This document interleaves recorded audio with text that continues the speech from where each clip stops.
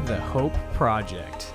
On this podcast, we talk about matters of sex, sexuality, sexual shame, purity, and how that all relates to Jesus and God. We hope that through this podcast, you'd be able to recapture the beauty of sexuality. Journey with us as we seek to better understand sex and find freedom along the way. This podcast is a part of Season 1, and if you haven't yet listened to the trailer for Season 1, I recommend you do that now before listening to this podcast. This episode is part 2 of a 2-part conversation with Eugene. If you haven't yet listened to part 1 of this conversation, I recommend you do that now, as this conversation will pick up right where that one left off. Today on the podcast, we have Eugene joining us. We're going to be talking about sexual assault and consent and a lot of things that pertain to that. And so if you are a victim of that or a survivor of that, I would just encourage you to take some time to think about it if you want to listen to this episode. We might be triggering some things in you. We might be bringing some things up. And if you haven't fully processed some of the aspects of your experience or some of the things that have happened to you, then maybe this isn't the best episode to listen to. Regardless, I leave that up to your discretion, and I really hope that this can bless you in what you are trying to do in your healing process. So let's dive on in.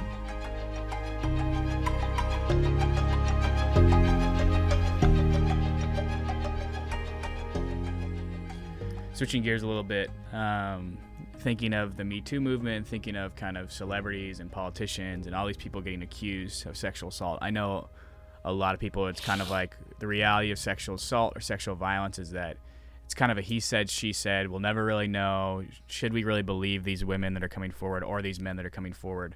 And so the question I kind of want to pose to you is that how often do women or men make up the lie, in a sense, to get money or power or whatever, or status or fame? How often does it actually happen? The research consistently bears out that it's extremely rare.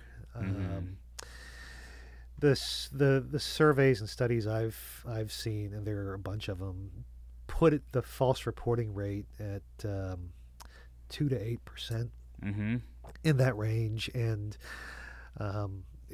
that's comparable to all other major categories of crime. We tend not to, when somebody says, "Oh, somebody broke into our house," we tend not to say, "Well, let's talk to the burglar." Yeah, let's see what he said. Yeah, and we still tend to give the person whose house was broken into, our default is to give them the benefit of the doubt. And so I feel like that's what we need to do with people who report that they've been assaulted, sexually raped, whatever, that our default setting is to give them the benefit of the doubt, even if it's just their word against the person that is alleged to have done it. Now, if details come out and it really it becomes clear that it didn't happen, and that's true, it does happen. False reporting does happen, and it's very destructive. Partly because it hurts somebody who's innocent. It hurts real victims. It can really devastate a reputation, and it also makes other people who report, makes people more skeptical of them, because what if they're like the person that made it up? One incident that gets mentioned a lot is the Duke lacrosse situation from several years back, and those things happen, and they are bad. It is terrible that somebody's, an innocent person's reputation is sullied that way. But the default setting, I think, needs to be that overwhelmingly that people who come and report it are doing it truthfully. And we have to really take into account the psychological and neurological nature of trauma also, because sometimes people will say, well, her story doesn't match up to what she initially told the police or what she initially said. That actually is not uncommon because if it's a traumatic experience, then the nature of trauma, it's just like battle and warfare. People will remember things that they didn't remember before, or things will kind of get blurred in their memory, or forget things that they initially remembered. And it's not uncommon. I've seen some good dramatizations, not good in the sense that it's all very heavy material and it's terrible things, but some fairly accurate portrayals in media of of rape and sexual violence that show kind of what a victim is going through or seeing. There's one episode of Mad Men where a woman, she's at work and her fiance forces himself on her. She doesn't want to do it at work, but he wants to, and he forces himself on her. And eventually she just kind of gives in, and you can tell that she doesn't want any part of this, but she's like, okay, let's get this thing over with. And but at some point while he's taking advantage of her, she focuses in on, I think it's either a lamp or a doorknob or something like that, and for me it was like, whoa, why is the camera kind of focusing on that? And somebody explained to me afterwards, it was like, well, that happens often for victims, is that in the middle of the traumatic situation that they are trying to escape mentally and emotionally from that situation, so they're looking at something else and they're focused on something else, and maybe that's going to be something that kind of lasts, and maybe over time that'll morph into something else that and I think you see that especially a lot with children. Okay. I've heard stories of just children who've been sexually molested or sexually assaulted. They don't necessarily have words to describe what's happening. Yeah. I think, one, because they're young and they don't have the vocabulary, but two, because I think their mind protects them by making them focus on, something that's on the ceiling and it looks like a little horse or something. And so they might report the story of, like, I remember playing horses with Uncle Jim. And what they're trying to tell you is something traumatic. But then it goes without anyone ever knowing until maybe they're much older and go through some counseling or therapy or something triggers it. Yeah. And so that's definitely true. And that's leads to people not believing, especially older victims, because it's like, well, why don't you have a perfect memory of what happened? If it was really this big of an event, why don't you have a perfect memory? And it's like, well, it was so big that my mind protected myself, because to really remember this whole thing would be so traumatic for my well-being that I couldn't remember the whole thing. Yeah, and the science backs it up in terms of what typical neurological responses are to trauma. I think another thing that people often question a victim's story is, why didn't you fight back? Why didn't you run? I think a lot of us are familiar with the discussion about fight or flight when there's a situation in which you feel threatened. It's like, you might fight, you might run, but there's actually a third option that's very frequent also, and scientists can tell us that it's not just fight or flight, it's also freeze. And that neurologically, people don't really have a lot of control over what they do, whether they fight back, whether they try to run, whether they just simply freeze. Not all of those are very common responses to a threat.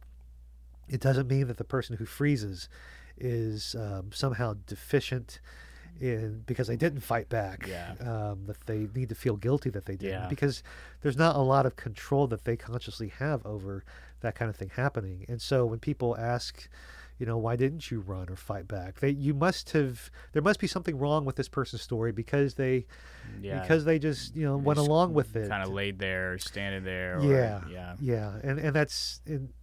the freeze is a very common response to trauma also.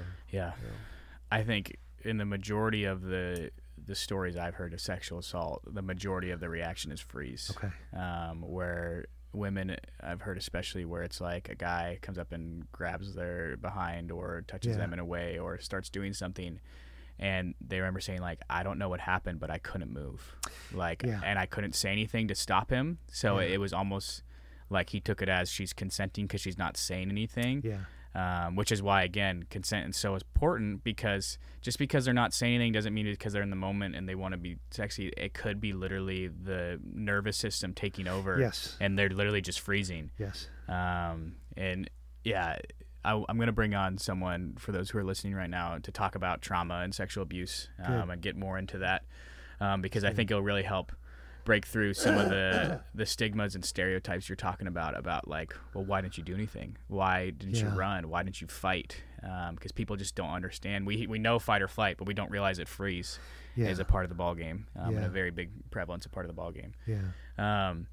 So moving from that, I know I went to a Christian university. I'm still at a Christian university, and I've been a part of Christian churches, and we had the Church 2 movement, and people just in Christian circles especially, just don't feel like this is happening as prevalent. They think maybe if it's 1 to 5 in culture, it's only 1 to 30, 1 out of every 30 in the church. But I know you you would say otherwise. So yeah, it happens. It happens everywhere. I would hope that Christian settings, people in Christian settings, just by looking at the news over the last couple of years, would have seen prominent examples of places that it happens. I mean, just within the last several months, good reporting by the Houston Chronicle and San Antonio Express News. Houston's where I grew up, and but these papers who have looked at the Southern Baptists and just and this is not even just alleged things. These are things that were documented in court records and things like that. Just the number of victims and perpetrators that all across the Southern Baptist movement. If it happens in churches, it's going to happen at Christian colleges. There's nothing that. And for those who are unaware of what Eugene is referring to right now, there is a report that came out about the Southern Baptist Convention and some of their handling of pastors that was pretty eerily similar to what happened with the Catholic Church in like the early 2000s. But it didn't get as much press conference and news as the Catholic Church one did. And maybe it wasn't as egregious in some things, but it was still like over 300 plus pastors, I think. And those are, again, just the things that you can really document. Yeah, the ones that we know for sure where they were convicted, and so they moved them to a different church, or they ended up taking a job somewhere else, and no one told that church about these things. Because the Southern Baptists, a lot of Protestantism is very decentralized, and so it's like, well, we wash our hands of this person. They were terrible. They did something bad, and then it's somebody else's problem. As opposed to like in the Catholic Church where there was more ecclesiastic structure to move somebody from one place the to Catholic another. Church was more moving, where the Southern Baptist was more just not notifying a lot of the time the new churches they got to that there was this previous incident with them. Yeah, and friends of mine like Ashley Easter, who lives in North Carolina, or Jules Woodson, who's told her story to the New York Times. They've been pressing, the SBC for come up with a database, come up with a central record so that we can keep track of these people. And there is some resistance because the autonomy of the local church being one of the, I used to pastor in a Southern Baptist church, and that's a big deal, the autonomy of the local congregation. And, it's like, to hell with that. It's the autonomy of the local church does not mean that we have no responsibility to keep accountable local churches, and that doesn't mean that you're giving up the connection that your church has with the Holy Spirit. So it happens. If you want to talk about college campuses, I think Baylor is a really prominent example of it. Not just happens there; it's been egregious in terms of staff covering up and enabling. And people might say, well, okay, well that's athletics, and that's coaches who are trying to protect their players, and okay, say that is the case. But if you look at every school that receives federal funds has to report annually the number of incidents that take place on their campus that involve sexual assault, that involve rape. And so you go to any school that does have to file those what's called a Clery reports, CLERY, and some of that is also like fire safety. So there's those reports usually have different sections, but it happens in all kinds of Christian schools, and you'll find, even if it's a couple of them, knowing that there are, a minority of incidents are reported. I can't remember the percentage, but it's low. It's a minority of a lot more times things happen that aren't reported. And so if you extrapolate from that, then, the small handful of reports or incidents that a Christian college even will have over the course of, say, a few years, you multiply that by the percentage that underreporting takes place. then you've got even more. And so it happens at every place. Yeah. And a Christian school, sometimes people are especially afraid to come forward because maybe, that means that they have to talk about, well, okay, so we've been having sex, or we have been, physically intimate, maybe not to the point of sex, but then he wanted to take it there, and that's why I'm reporting it now.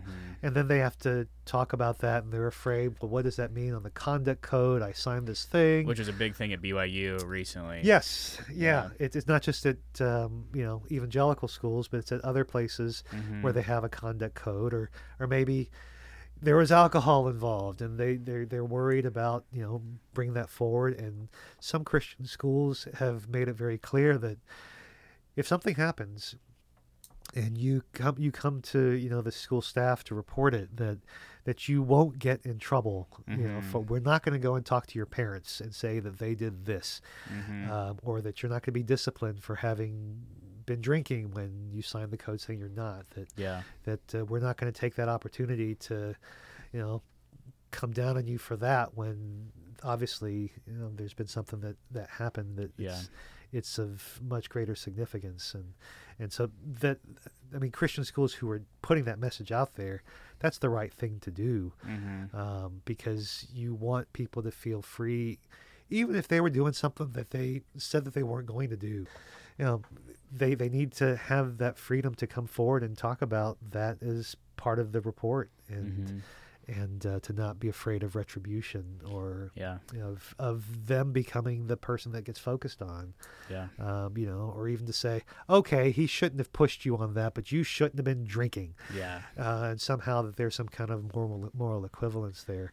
And that makes me think that probably on Christian universities and Christian churches, the underreporting might even be a higher percentage, because you're admitting to sin in a sense, which especially in cases of it's just sexual assault. Sure, maybe drinking, whatever, but when it's just sexual assault, the double-edged sword is that not only was I abused, but also I committed the sin of having premarital sex.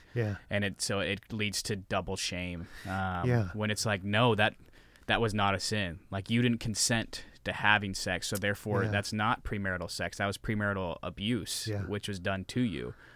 And I think it has to lead to more underreporting on Christian places than others. And I don't know, because I haven't seen research that gives us. And it'd be hard to really measure underreporting, I feel like. It would be something that hopefully some good researchers are working on. But it does make me wonder if there are contexts like that where there are conduct codes that are in place. I'm not saying conduct codes themselves are inherently bad, but it does make me wonder as to, when we think about faith-based schools where they often have these codes, is the underreporting even greater because that they're having to admit to something else that they did that they didn't they said they wouldn't do when they sign onto the conduct code. So it's hard to know for sure if it's more, but I wonder also if it's a higher rate of underreporting. So it happens everywhere. A friend of mine, Boz Eugene, he's part of that. He's part of the greater extended Billy Graham family. Billy Graham's his grandfather, and Boz Eugene. He's a law professor at Liberty University, and he's a former prosecutor, and so he leads an organization called Grace, Godly Response to Abuse in the Christian Environment. And he says, the problem among Protestants could be even greater than among the Catholic Church, because we don't have as much, centralized record keeping. And so, we can't just assume that because, we as, and now I'm kind of adding my own commentary now, we can't assume that just because as evangelicals we've really emphasized why wait and things like that or purity ceremonies and purity rings, and that we have a high sexual ethic that things are any different. We can't, and we've just because we've emphasized abstinence and things like that we can't assume that in fact we should assume nothing. That the news has told us that it happens in Christian environments, and if it happens in numerous churches, it's going to be happening on Christian campuses. And the numbers and the reporting that schools have to do, is the evidence for it. And if it's underreported, then it's going to be happening even more than what they say. And Baylor is a prime example. There are others. If you go through Title IX, I think it's a Chronicle of Higher Education that I haven't looked at it in a year or so, but they kept a database of all the Title IX complaints that were out there, and there were several Christian schools on there. I don't want to mention any because I can't remember for sure. I don't want to badmouth the school if it's not, but there were other Christian schools that are well known that were on there as well. And yes, just because a Title IX complaint was filed doesn't mean that necessarily that something happened there. But my default setting is to give people who come forward the benefit of the doubt. And there were several Christian schools, small liberal arts schools that they were they'd filed a complaint about the school not responding well by law to, as they should have been, to somebody who'd been victimized.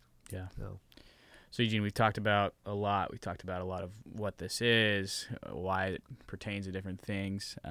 How can we help victims? How can we help change the culture around this? I think one of the first, just vis-a-vis somebody who's coming forward or who's telling them your story, one of the most powerful things that we can say to them is, I believe you. I'm with you. I'll do whatever needs to be done to help support you in this. And that is hugely powerful for assault survivors who are often not believed or who are treated with skepticism, or whose other people's first reaction is, what were you wearing? Why were you dating that person? I told you not to. But to just simply to say, I believe you, and to really go in terms of supporting the survivor is to not pressure them to do anything that they don't want to do. The best thing often is not going to be going to the police. That has to be left up to the discretion of the person who is the victim. Whether it's they want to go to the police, whether they eventually want to file a Title IX complaint or something like that, whether they want to see anybody or talk to somebody, and who they talk to if they do. A therapist, whether it's somebody on campus or off, that's got to be their decision, and it cannot be something that that you receiving that story from somebody, you can't be the one to assume that you know better what's best for them. They've had their power taken away from them, and it doesn't help them for you to kind of badger them into one course of action or even worse, perhaps doing it for them and making a report on their behalf because you think that's the best thing to do. They have to be the ones. If you don't report to the police, somebody else is going to be victimized. Okay, that may be a true statement, but it's not for you to go and report, especially because you go to the police, and if a person wants to keep it confidential, a police report is inherently not going to be confidential. If a person files a report that they were assaulted, that person's name does become a matter of record, and the Title IX process is frequently not going to retain confidence also if it goes to a certain degree. Usually, if a person wants to talk to a therapist, the therapist is bound by law to hold it in confidence, and those are things that you could, if you have a friend who comes to you and says they've been assaulted, you could help them to explore what are their options, but you can never make that decision for them. I'm speaking as if that person is an adult. If that person is a minor, then there's a whole different framework that we have to work with, and and that gets into whether mandated reporting. And I know you'll have somebody else to talk about abuse of minors and things like that. But if it is somebody who's an adult, then that's that is their prerogative, even if it's something that happened when they were children, and now they're adults. That's for them to decide what they want to do with that, and they may not want to talk about it with anybody. That's their call. I think those are two huge ways to support survivors. I think just generally, most men are not going to be people who perpetrate power-based violence against somebody else, and we want to be helpful. We don't know how to be frequently. A lot of times in violence prevention work, we talk about being helpful bystanders. If we are in a situation where we see something happening that looks kind of, I don't know, maybe we're at, whether it's at a restaurant or a bar or a party, and it looks like, that somebody is really uncomfortable with what this guy is doing, that he looks like perhaps he's taking advantage, but I don't want to get involved. I don't know what's going on. To say let's figure out to figure out how to step into that situation, to trust your gut, and to maybe find somebody who knows them, and to just step into that situation and to even interrupt it. It doesn't have to be, hey, what the hell are you doing there? Just even to simply figure out a way to enter into that space and interrupt it. Whether if you know somebody who knows them, hey, that could be somebody to bring along and to check on someone. So say, hey, how you doing? I didn't know where you were for a while, and just wanted to make sure that we were sure when we were leaving together, or even if something is, if you sometimes just interrupting a situation with a false made up sort of accident, like walking along and pretending that you stumble and spill your drink onto the person who who seems like they're up to no good. That can be something or even to cause a distraction. To say it's not even somebody that you're present with, but you hear something happening next door, and it doesn't sound that good, and but because of the thin walls, you know that there's, you just got a really bad feeling. It's like, hey, be a pest, go knock on the door and say, hey, dude, I wanted to return your thing, the spice I borrowed or whatever, just to interrupt the situation and giving you a chance to decide if there's something further that maybe you could step into, and to impose yourself. And those are ways of being bystanders that there is, something uncomfortable about it, but there is an opportunity to enter that space. And to one person I know said that sometimes the situation is more obvious. There's an intoxicated girl and she's being taken advantage of. He's starting to walk off with her out the door or upstairs to a bedroom. And if you have that bad feeling inside, then you should, because there's a good chance something bad is going to happen. He's going to take advantage of her. And by definition, somebody who's intoxicated cannot give consent. Just because she's been drinking a lot doesn't mean that she set herself up for it. Yeah. So it's like, well, one person has told me that what they like to do is say, dude, they're taking your car. They're towing your car. And that often gets the person's attention. It's like, what? Oh, nuts, my car. And so that can interrupt a situation. So it can be it could be very direct. What the hell are you doing? Get away from her. Or it could be just creating some kind of distraction to step into that space and interrupt it at the very least, so you can evaluate it, or even just finding somebody who knows these folks, are they okay? And using that as a springboard to be a helpful bystander. I think from a standpoint of even just overall, when men are hanging around, it can be something, a good step, even just to To if somebody's talking about women in a degrading way, Yeah. to call that out and say, dude, that's not cool. I saw a tweet, I think it was yesterday, where this girl tweeted and she said, guys, if I asked for your phone right now and look through your all guys group chat, what would I see? Okay. Which I think it's a helpful one. I mean, honestly, most of the time it's probably harmless. So it's happening in a guy's group chat. It's probably about food or sports or something. Yeah. But there's a good amount of time where I think what you're talking about is like locker room talk, and not to get into what the president has said or whatever. But I think it's a good example. Like, we all accepted, well, not all of us, but the nation mostly accepted that he made this very sexual violence statement. Yeah. And like made it with confidence and bravado. Yeah. And we as a nation, at least half of us, brushed it aside as just okay, like locker room talk. Yeah. And it's like that shouldn't be okay. No. At all. Yeah. It's because that to me perpetuates the idea that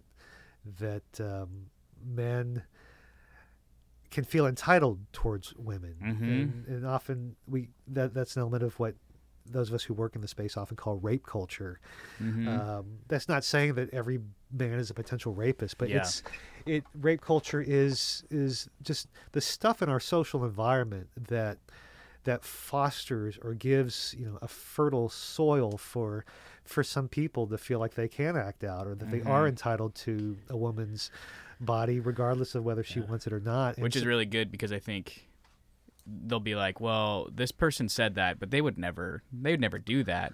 But that's not the point. The point is that you're empowering someone who might do that by making this an okay statement or okay thing to joke about, so that someone can actually go act on it. So even if that, we're not calling that person who makes that comment a rapist, but they could be emboldening, empowering, and contributing to a culture that allows rape to happen, and we kind of just turn a blind eye to it. It shows, I mean, comments like that show deep down what a person thinks about women, and it fosters the rape culture as well. Even something like, I remember in seminary, I was in an all guys dorm, and those were some fun years. I remember watching, it was a hockey game, and there were a bunch of us around. Maybe it was the Olympics or something, and there was one of the guys was yelling at this player on TV, saying, "Dude, you're such a woman," for being weak and not being aggressive in that play. And I didn't say anything. I should have said something. I didn't say anything. Nobody said anything. Nobody called it out, and we just kept right on going. And partly because we were like, "Oh, that's just him. He says those kinds of things." But that's not that. Looking back, that was a mistake on my part. I did not step into that space, even if I didn't have to make a big fuss about it. I could have said, "Dude, that's not cool," and that itself would have been a way of helping to push back on the sense that women are inferior and weaker, and that we can see them that way, or to use the term woman as an insult, or to use a woman's body part as an insult, like don't be such a pussy. Why are we using body parts, things that God created, as insults? That's all part of this social environment that makes some people feel like it's okay to take advantage of a woman, or even to. It's not a big step to go from guys talking about women in that way when it's just guys around. But it's not a big step to go from that to catcalling women as they're walking by, or to giving a whistle as they walk by, like, check that out. And don't think that that's complimenting the woman. They're going to go away feeling like these guys thought I was hot and sexy, and so I'm going to, should feel more often they're going to feel demeaned. Like, you saw me walking down the street and I couldn't get by without you guys making comments. There's a gal I knew at a local university. It wasn't Biola, but she lived like a couple blocks from the university, and she said, "But I drive to school." And I said, "Is it because you get catcalled?" She said, "Yeah." You know, she drives to school a couple of blocks because on the way between her residence and the campus, she's going to hear from somebody whistling at her or saying something that she's fine or smile for me, baby. Just, you know, the sexual harassment that is very much a part of so many women's, you know, day in, day out existence. I think even just for men to be aware, and this is true of men and women, we all have to be aware that in any given space, there are very likely going to be sexual assault survivors around. Yeah. So if we talk about people in an objectifying way, or that puts people down because of their gender, or even that is very cavalier about, oh man, they're just making up those stories because they're after Bill Cosby's money or something like that, or they're just trying to bring down the president.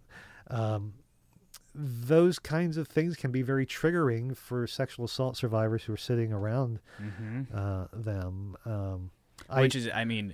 That's something that's really, really stuck with me, because it's like, okay, with all this accusations against Trump or against your favorite celebrity, all these things, realize who's in the room when you make the statement, she's lying, she's in it for the money. Like, especially fathers, especially brothers, there's a good chance, maybe, that your daughter or sister or friend who's a girl has been sexually assaulted and hasn't told anyone. Yeah. And now by making this comment, you are now telling her she is not safe with you. Yeah. And if you are a brother and a husband or a father, and that doesn't break you to the heart, that you're like one of the girls in your life that you love so much wouldn't feel comfortable with you, then maybe you need to kind of think more about how you're using your words and what rhetoric you're using around the situation. For sure. I mean, because broadening even beyond sexual violence, relationship violence, you know, dating violence, all those things are, so many people are affected by them, especially women. And so there are going to be survivors around. You're just not aware of it. And they may not want to tell you, as, you know, somebody that's closer to them, and the damage that you can be doing by making them feel less likely that wanted to tell their story to anybody, much less you, has a hugely potential, you know, chilling effect on them and their own process of healing and things like that. I have many friends who are sexual assault survivors who feel very triggered by the whole thing surrounding Donald Trump during the campaign and the Access Hollywood, you know, tape and all of that. And even more recently, the Judge Kavanaugh stuff, and hugely triggered by it, not only because they see somebody who has been accused by multiple folks of behaving badly towards them, but the responses that those people have elicited, and the, you know, just the skewering of these people and the assaults on their character, you know, that it's hugely re-traumatizing to them to experience these things in the news and the response that people have toward it. And those are things that you know, people who are not themselves victims or survivors, and if we want to talk about just men, what we can we do to help, and we've been talking primarily about women and girls, it's we can watch our words carefully, whether there are girls and women in the room, or even if it's just a group of men, our words make a difference, and to be willing to step into that space. And thinking about groups of guys, I tend to feel like guys, when it's just a group of guys talking, that there's an insecurity that's built in. We don't want to be the one that rocks the boat. We don't want to be the one that goes against, you know, seems weak or seems too sensitive or seems too fragile. Yeah, like, why do you care so much, or things like that. And those are things that we have an opportunity to be helpful bystanders, whether it's, we talked earlier about more active situations where something's happening, but just even when something is not happening and it's just a conversation, but to be men who honor women even in our conversation, even when they're not around. Yeah. That feels like the Christian thing to do. And I doubt that when it was just Jesus and the disciples, a group of guys sitting around, that Jesus was there bagging on women. Yeah. And because you see just his compassionate heart towards them and how he treated them and how he treated them better than their society. And that the agape thing to do is even when they're not around, to respect women and how we talk, and to call out language that perpetuates women as being weak or secondary or other. Yeah. Eugene, say a sexual assault survivor was listening to this right now. What hope would you offer to them?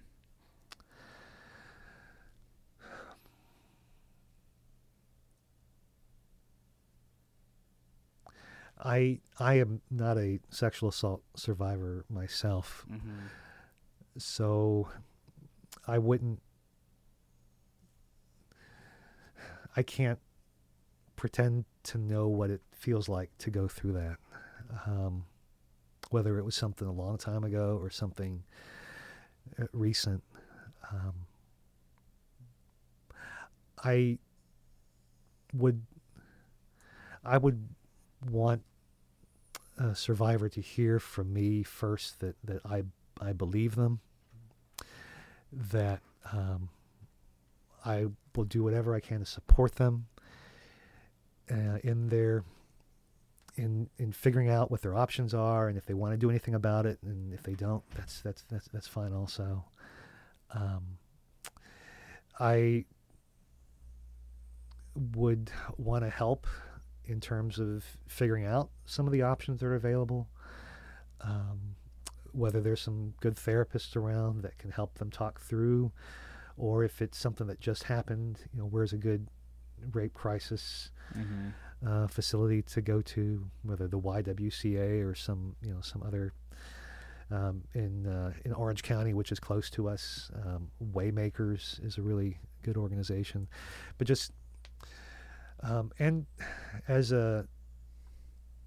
speaking from a Christian standpoint,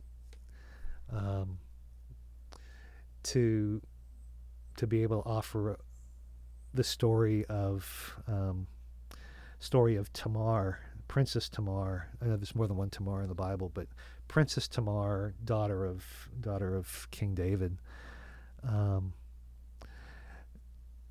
There were so many people around her, Crown Prince Amnon, who violated her, but Prince Absalom, who seemed like he cared about her and took her into his home, but who went off and wreaked revenge and really didn't give her what she needed. And then there was King David, who knew about it, but didn't much do anything about it, other than get mad. But it feels to me like from the biblical narrative, because she's named as, she's the only one of David's daughters that we know the name of, if I remember correctly. And her story is written in such a way that I think you can really sense that the writer was reflecting God's heart of compassion for her. And so for somebody who's maybe listening, if you are a rape or a survivor of sexual violence, I believe you, and God believes you. God saw what happened, your tears, what you've gone through, and he knows that it is not your fault. And he would say that you're not to blame. but that his heart for you is compassion and to support you, and to these terrible things that have happened to you, that even if they happen from somebody who was a part of your spiritual life, that is not of God, and that God condemns the evil that has happened toward you, and that he wants to wrap you up in his loving arms and to support you all the way through it, and to guide you through it, and to help you to begin to heal from these things that have happened to you. And my hope is that there are other people around you who can surround you and be God's hands in terms of helping you to find practical help in this situation that you're in, and to incarnate Jesus to you. So I hope that there would be a sense of that a survivor could feel that from other people, from God, and just as much as I can offer a few words here, that's what I hope they can hear from me as well. Yeah. I think that's a beautiful note to end on, Eugene. So we'll end right there. Thank you. Cool. Thank you.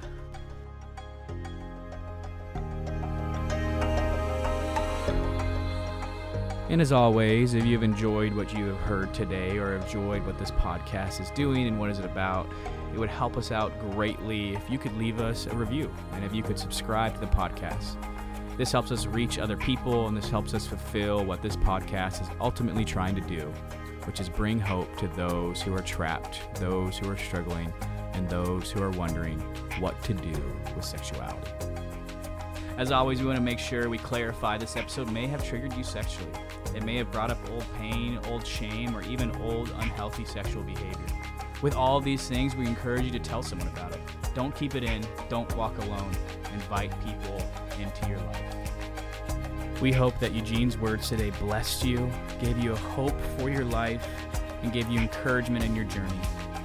And above all, we ask that the God of hope fill you all with joy and peace in believing, so that by the power of the Holy Spirit, you may abound